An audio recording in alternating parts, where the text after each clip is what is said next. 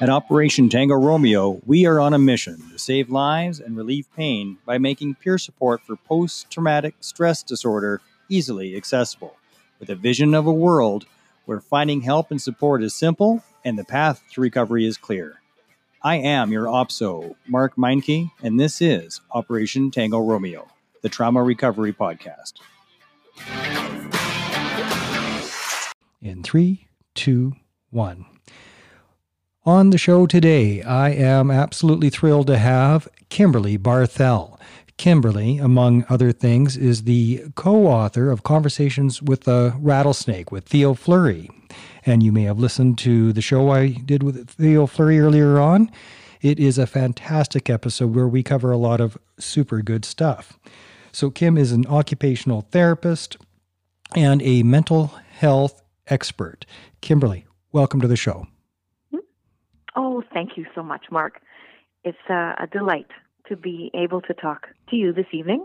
And I'm talking to you from Iqaluit Nunavut, way up in the Arctic of Canada. That is super duper north. Dawson City, Yukon is as far north as I've ever been. So you're well north of that.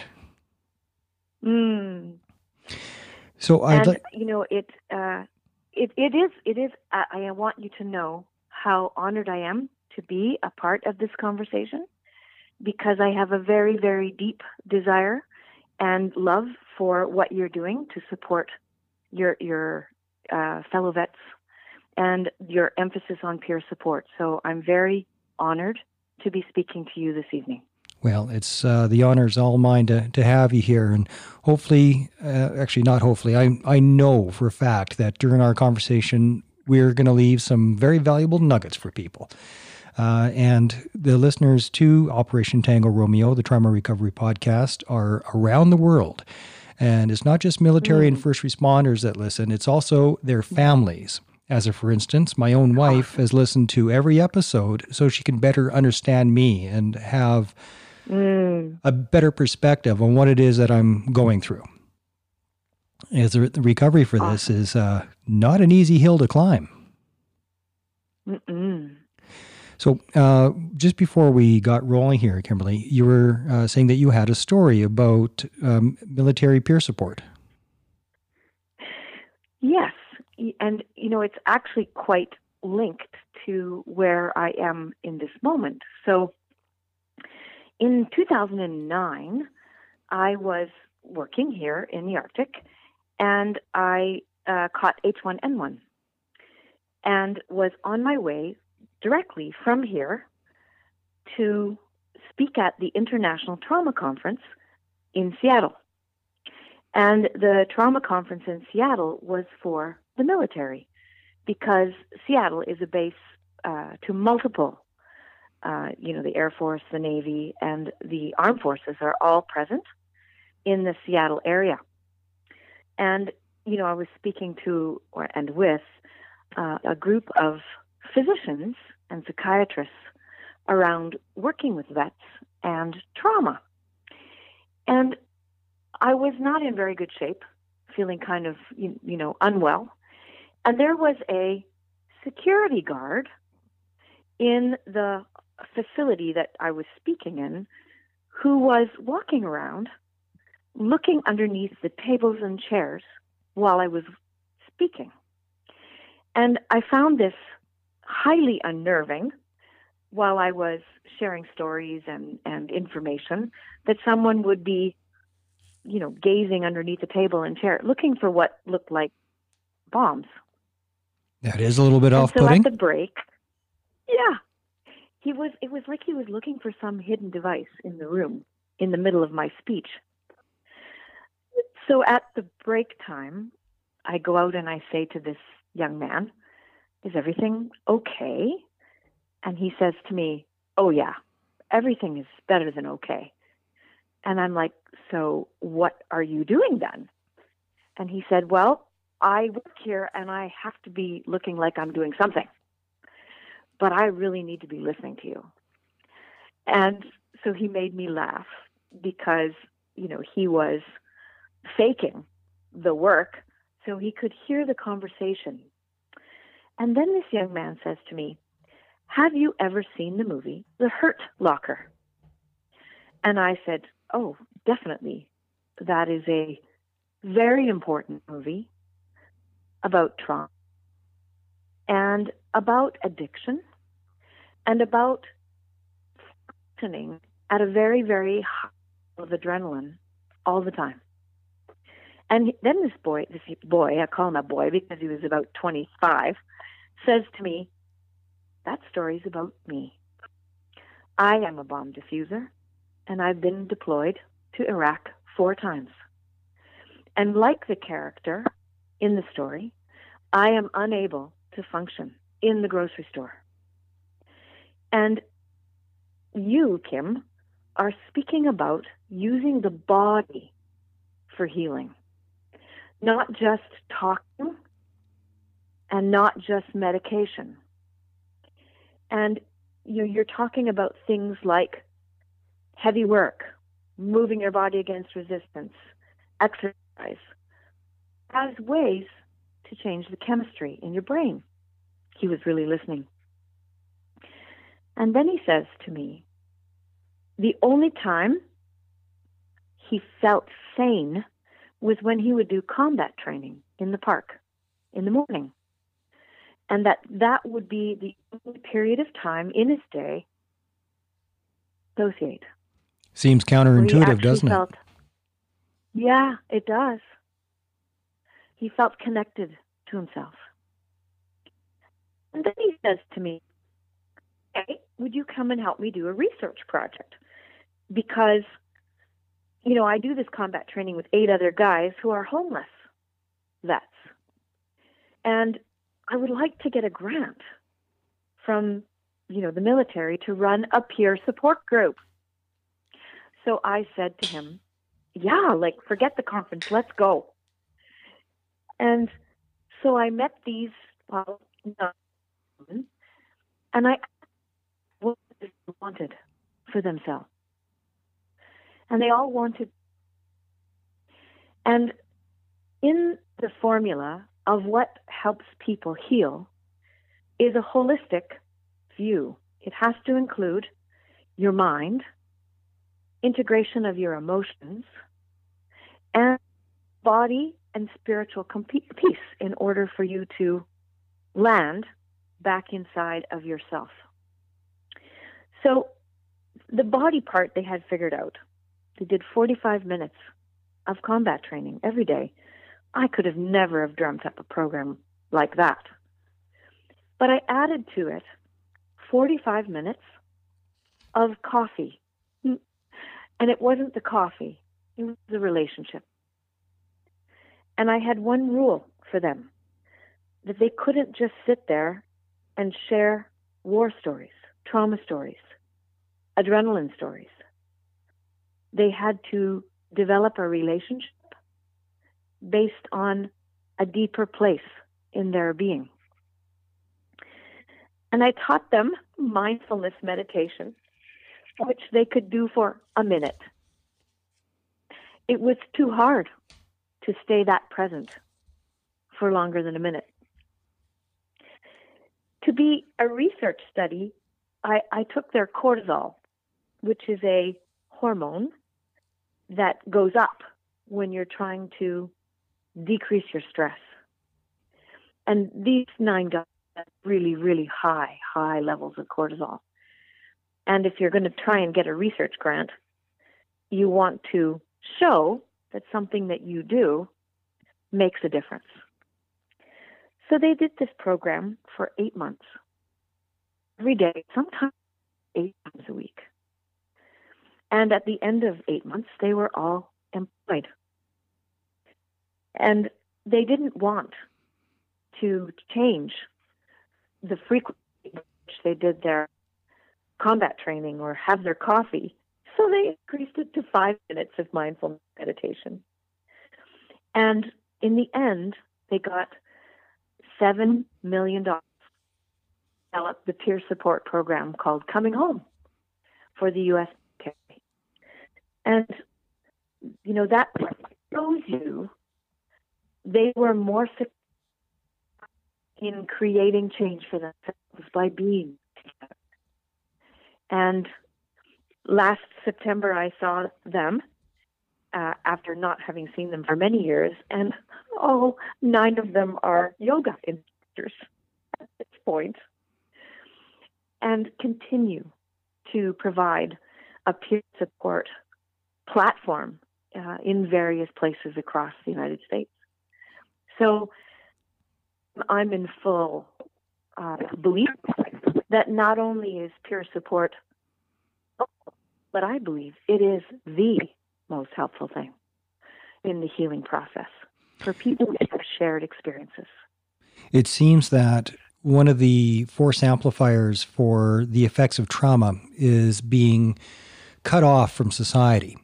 There's a Redefined Calgary is run by a lady, Liz Durhold, that was on the show a few episodes ago.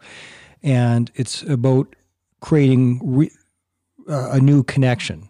Because when you have trauma, yes. especially, well, I don't know if it's especially, but firsthand, when you suffer from military trauma, and just having been in the military at all, in any branch of the military, but I think even more so in the combat arms trades, once you get out, you don't fit anywhere because you are not like everybody else. And that creates that division, that isolation. And breaking the isolation through relationship is a big part of peer support, I believe. You know, I have a question for you, Mark.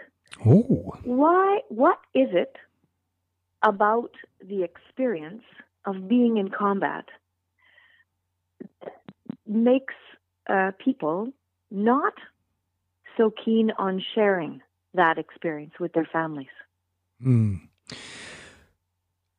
Many of us have had some random goofball come up to us and say, "Have you ever killed anybody?" It's a funny question to ask, and I understand. I'm curious among other veterans as well if they have or haven't.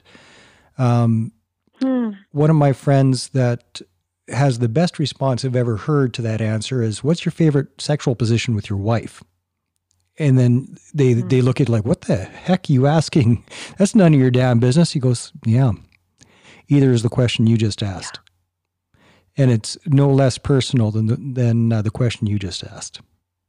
Because there's nothing cool or fun about taking a human life. And for those that laugh about it and that have actually done it, that's just a defense mechanism. And sometimes that defense mechanism will stay in place 20, 30 years before the walls start to come down, and then the horror of it starts to come rolling in. I think it's one of the reasons that combat PTSD can sometimes go undiagnosed for 20, 30 years. It does happen. So there's that part of it. Actually talking about the gore, about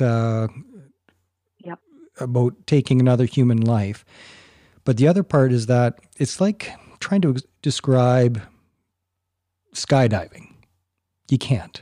Okay. It's one of those things that's experiential, and you know it's experiential. And the only people that you can actually have a conversation about skydiving with are other people that have gone skydiving. And it's like that in any war zone, whether you saw combat or not. But if you did see combat, and you actually shot bullets in the other direction and you had them coming back at you. I'm lucky. Mine was a peacekeeping tour, so there wasn't a great deal of combat there. There was some, though. A year prior, it wasn't my tour, but the Battle of Medak Pocket happened, the largest battle since Korea that most Canadians don't know about. And that was my regiment that was there, as well as the Calgary Highlanders, and it was a 3 or 4 day firefight. It was unbelievable. So that was some crazy combat, even heavier than most things that have happened in Afghanistan, and it happened in 1993. But explaining that, I mean, that's only, you can only talk about it with the others that were there. And I've had people ask me, "So what's genocide like?" Well, how the heck do you explain that? You can't. You know, you could paint the pictures, but it's just impossible to truly understand. And that also creates a barrier with some veterans because they don't want to talk with a clinician sometimes because they feel Right. that the clinician has to understand the experience, which isn't true at all. The clinician just has to know how to listen and to treat the symptoms. Mm. But that would be my But I think my long answer. What happens to many clinicians, at least clinicians that I teach, is that I'll give you an example. I was just supporting a group of clinicians that work with the Yazidi families, who are refugees in Canada, and they are families that were recipient of torture under the ISIL regime, and the therapists are vicariously traumatized so significantly that they are unable to hold space for what they are holding space for. Mm-hmm. And that is critical in the healing process, is to be able to stay present to what it is you're listening to, being with, without yourself becoming completely traumatized in the process of that support. So it is a very, what you're saying makes tremendous sense, because when you have been through the experience together, there will be a tolerance and an understanding and a knowing that other people just wouldn't have of what it is that it was like. A friend of mine that I actually went to junior high with is a paramedic in Airdrie, well, in Calgary and Airdrie. And he's in charge now of exposure therapy program, and it's paramedics that deal with it with other paramedics because of what he calls cultural competence. Because they can relate directly, it helps it just be more effective. Another example: I've been in therapy 3 years now, give or take. And in the beginning, it takes a long time to get into therapy at Veterans Affairs at the Operational Stress Injury Clinic. And as a stopgap in the meantime, they have what's called, I'm gapping on it again, not decompression. It's like a decompression. It's a 10-week program that they put, stabilization series. That's what it's called. Okay. And it's rejected by a lot of us. I've seen it on, because I would call in and I would see on the webcam, I'd see people pop up, leave, and never come back. And it was because of the tone of the clinicians that just sounded, they needed to hear their own voice. And the subject matter did not require professionals to deliver it. It could have been one of us that have been on the other side of therapy for enough time that they could do it. And had it been in a different voice that they would relate to, as an example, first responders, veterans, we all have a very similar language and dark humor and sort of a mutual respect for each other, because as I've explained, the way I say it is that we stood in the presence of the devil himself. And we have seen the face of evil. And to me, that's that moral injury component that is one of the worst parts and the most difficult to treat and to get over, to recover from. I'm not sure that your audience knows the profoundness of what you've just said, because that term moral injury is a critical term that you just used. Because in the world of trauma, there's a complexity here of what we call shock, and then there's developmental trauma, which is separate. And if those two land together, then you have which actually for clinicians is very difficult, because every time they try to create a sense of stability for a shock event, we can talk about what that is in a second, they may find themselves landing their client into a developmental trauma that happened when they were a child, and make the person even less stable. So, the whole moral injury is, I have had the opportunity to work with child soldiers. Children, the kids that I worked with were from North Africa. And these were kids that had to rape their mothers and kill their families to survive themselves. And that level of moral injury is exactly the word that we use, because you lose a sense of yourself in the experience. And so many clients, patients, people, they seek to find that part of themselves again. And I had a vet say to me once, "I'm going to be better, Kim, when I don't remember."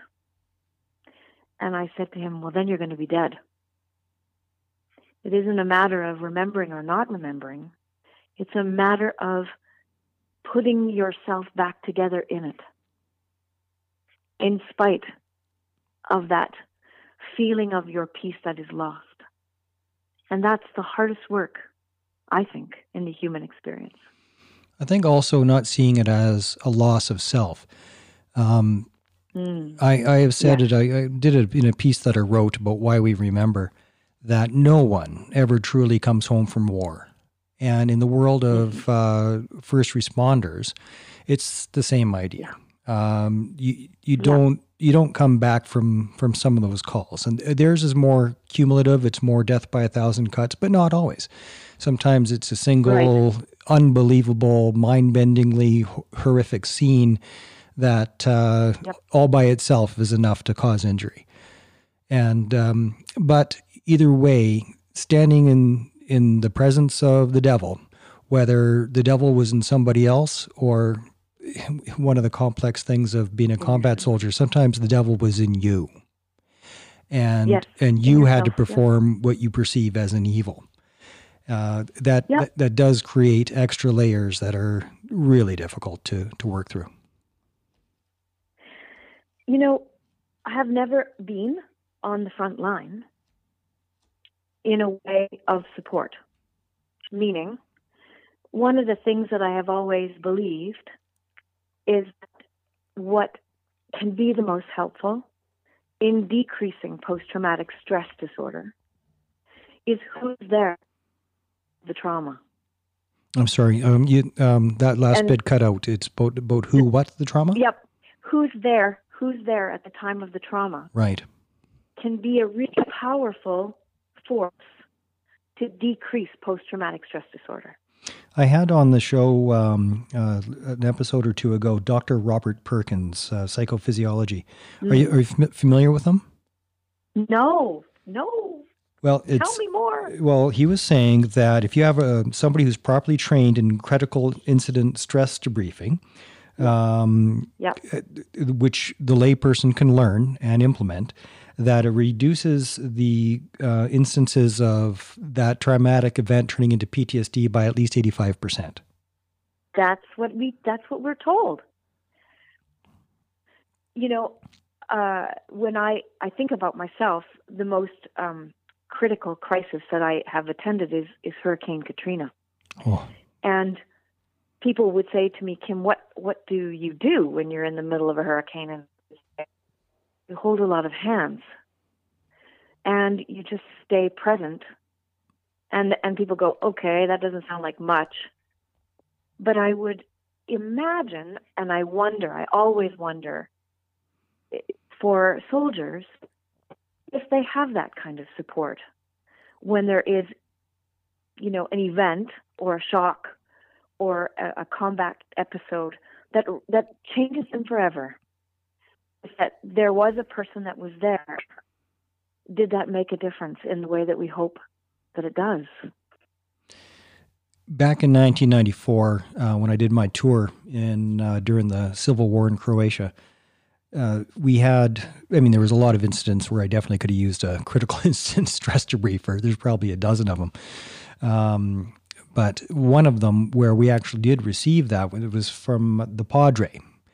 So our carrier almost went off the top of this bridge, and it would have killed us all. And truly a miracle, like the hand of God came down and put our armored personnel carrier back on this bridge.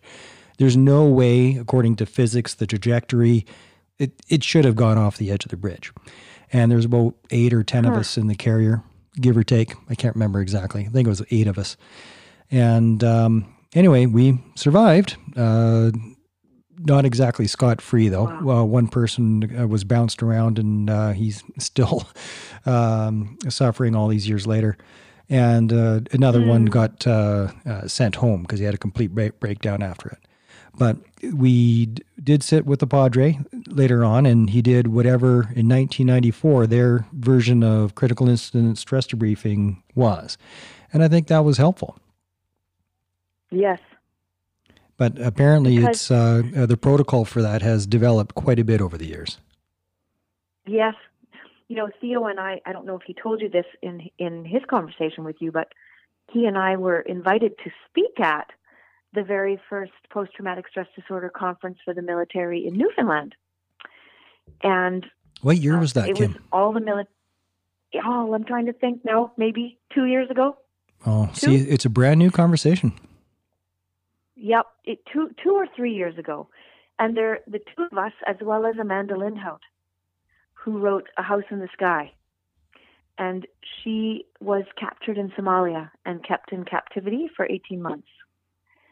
And the three of us were the keynote speakers at this conference. And it was first responders, the Canadian military, all the police, and the RCMP, like all of the frontline service providers, as well as the emergency room nurses.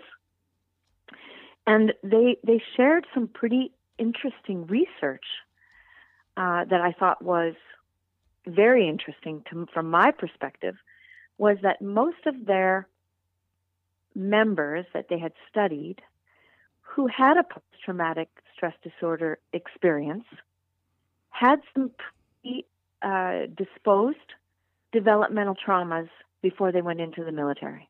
Mm-hmm. And that, to me, speaks to we talked about resilience.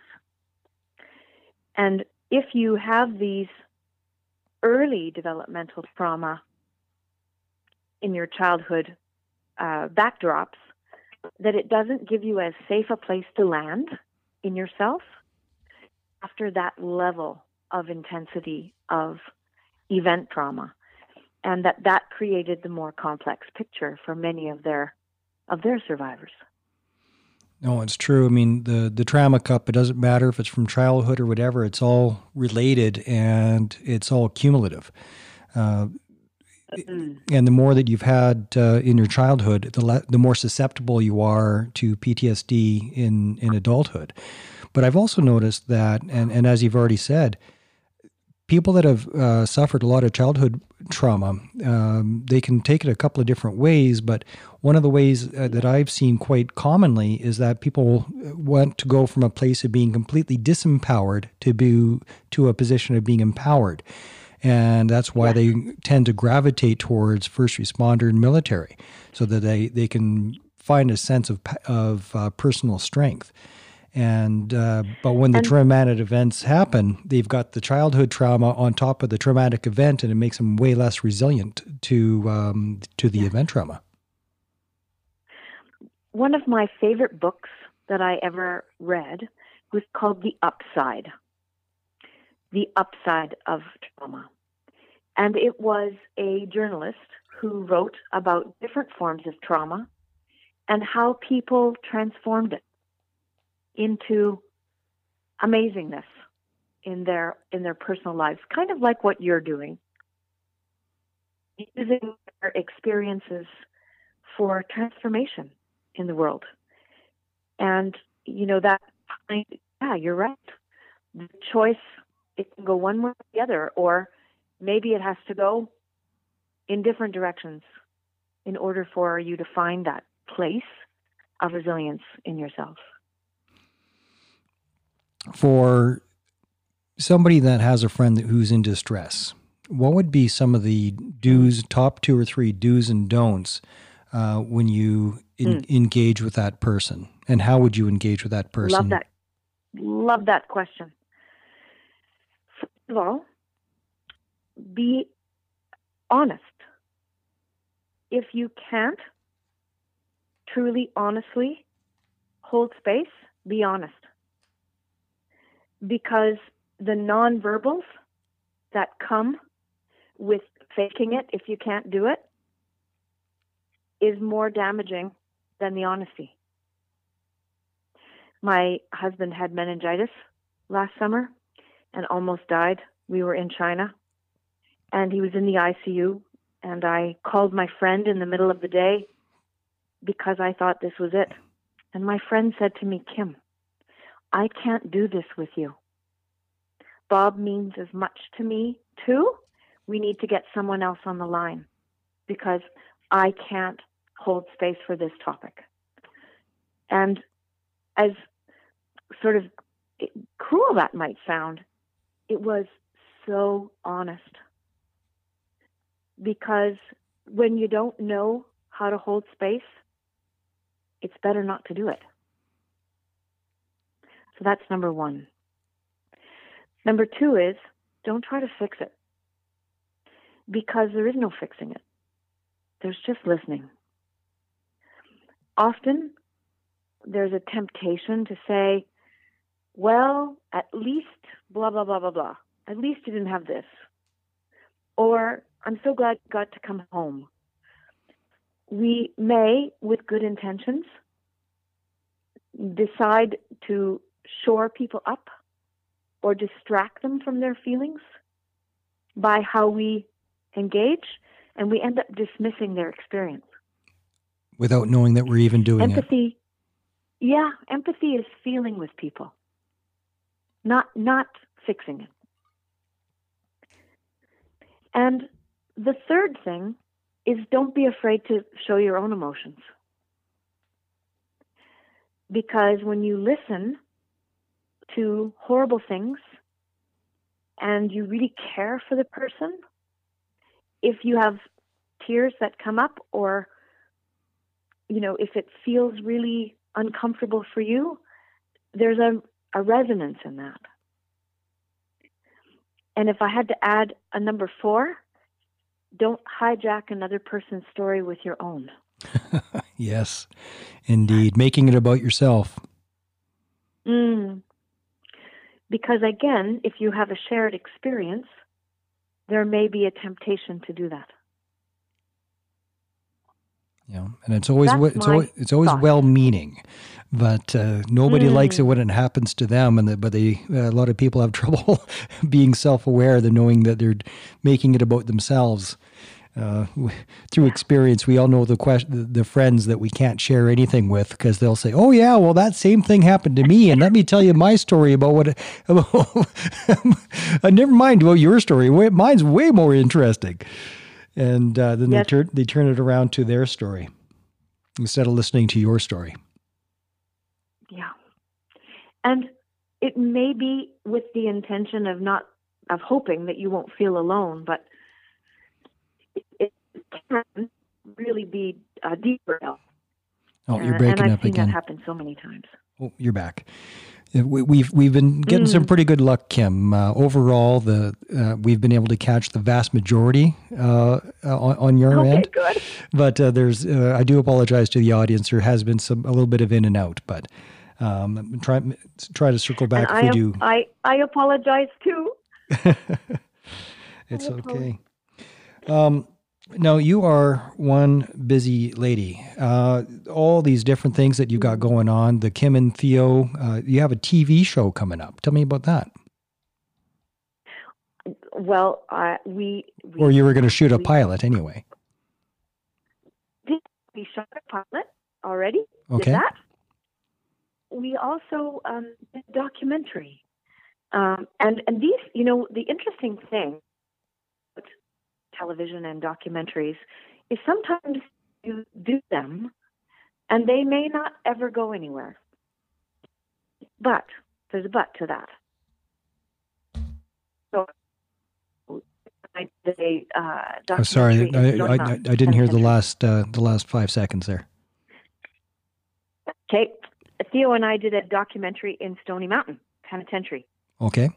It is a maximum security penitentiary in Manitoba. We interviewed 25 lifers, inmates, who shared with us their story. And the documentary was incredible experience. And you never know whether something that you film will ever get used or not. So that incredible experience currently sits in suspended animation. Who knows if it will ever see the day. But for both Theo and I, and for the inmates, it was a transformational experience. So even if it never goes anywhere, it changed all of us forever. So, that's the interesting thing about creating film or creating documentaries or doing a TV show is even though you do it, it may not always work. Oh, I think I might have lost you, Kim. I'm still here. Oh, you're back. Well, we are at 36 minutes, and I have got so much written down. We could probably do this for the next 6 hours, but I think we're going to have to circle back. And would you consider having another conversation with me in the future? I would. Yes. All right. Fantastic. Well, it would be great if I were in a different location where I didn't have to worry about the cell signal. Well, next time you're in Calgary, we'll try to sneak in here. Maybe we can get both you and Theo in at the same time. That would be awesome. Thank you, Mark. Perfect. Thank you, everybody, for tuning in. This is Operation Tango Romeo, the Trauma Recovery Podcast. Today we have had Kim Barthel, just an incredible guest. She's an occupational therapist, trauma specialist, and globally recognized expert in trauma and trauma therapy. So, Kim, again, thank you so much for being on the show. Please stay on the line as we wrap it up. This is Operation Tango Romeo. I'm your OPSO, Mark Meinke.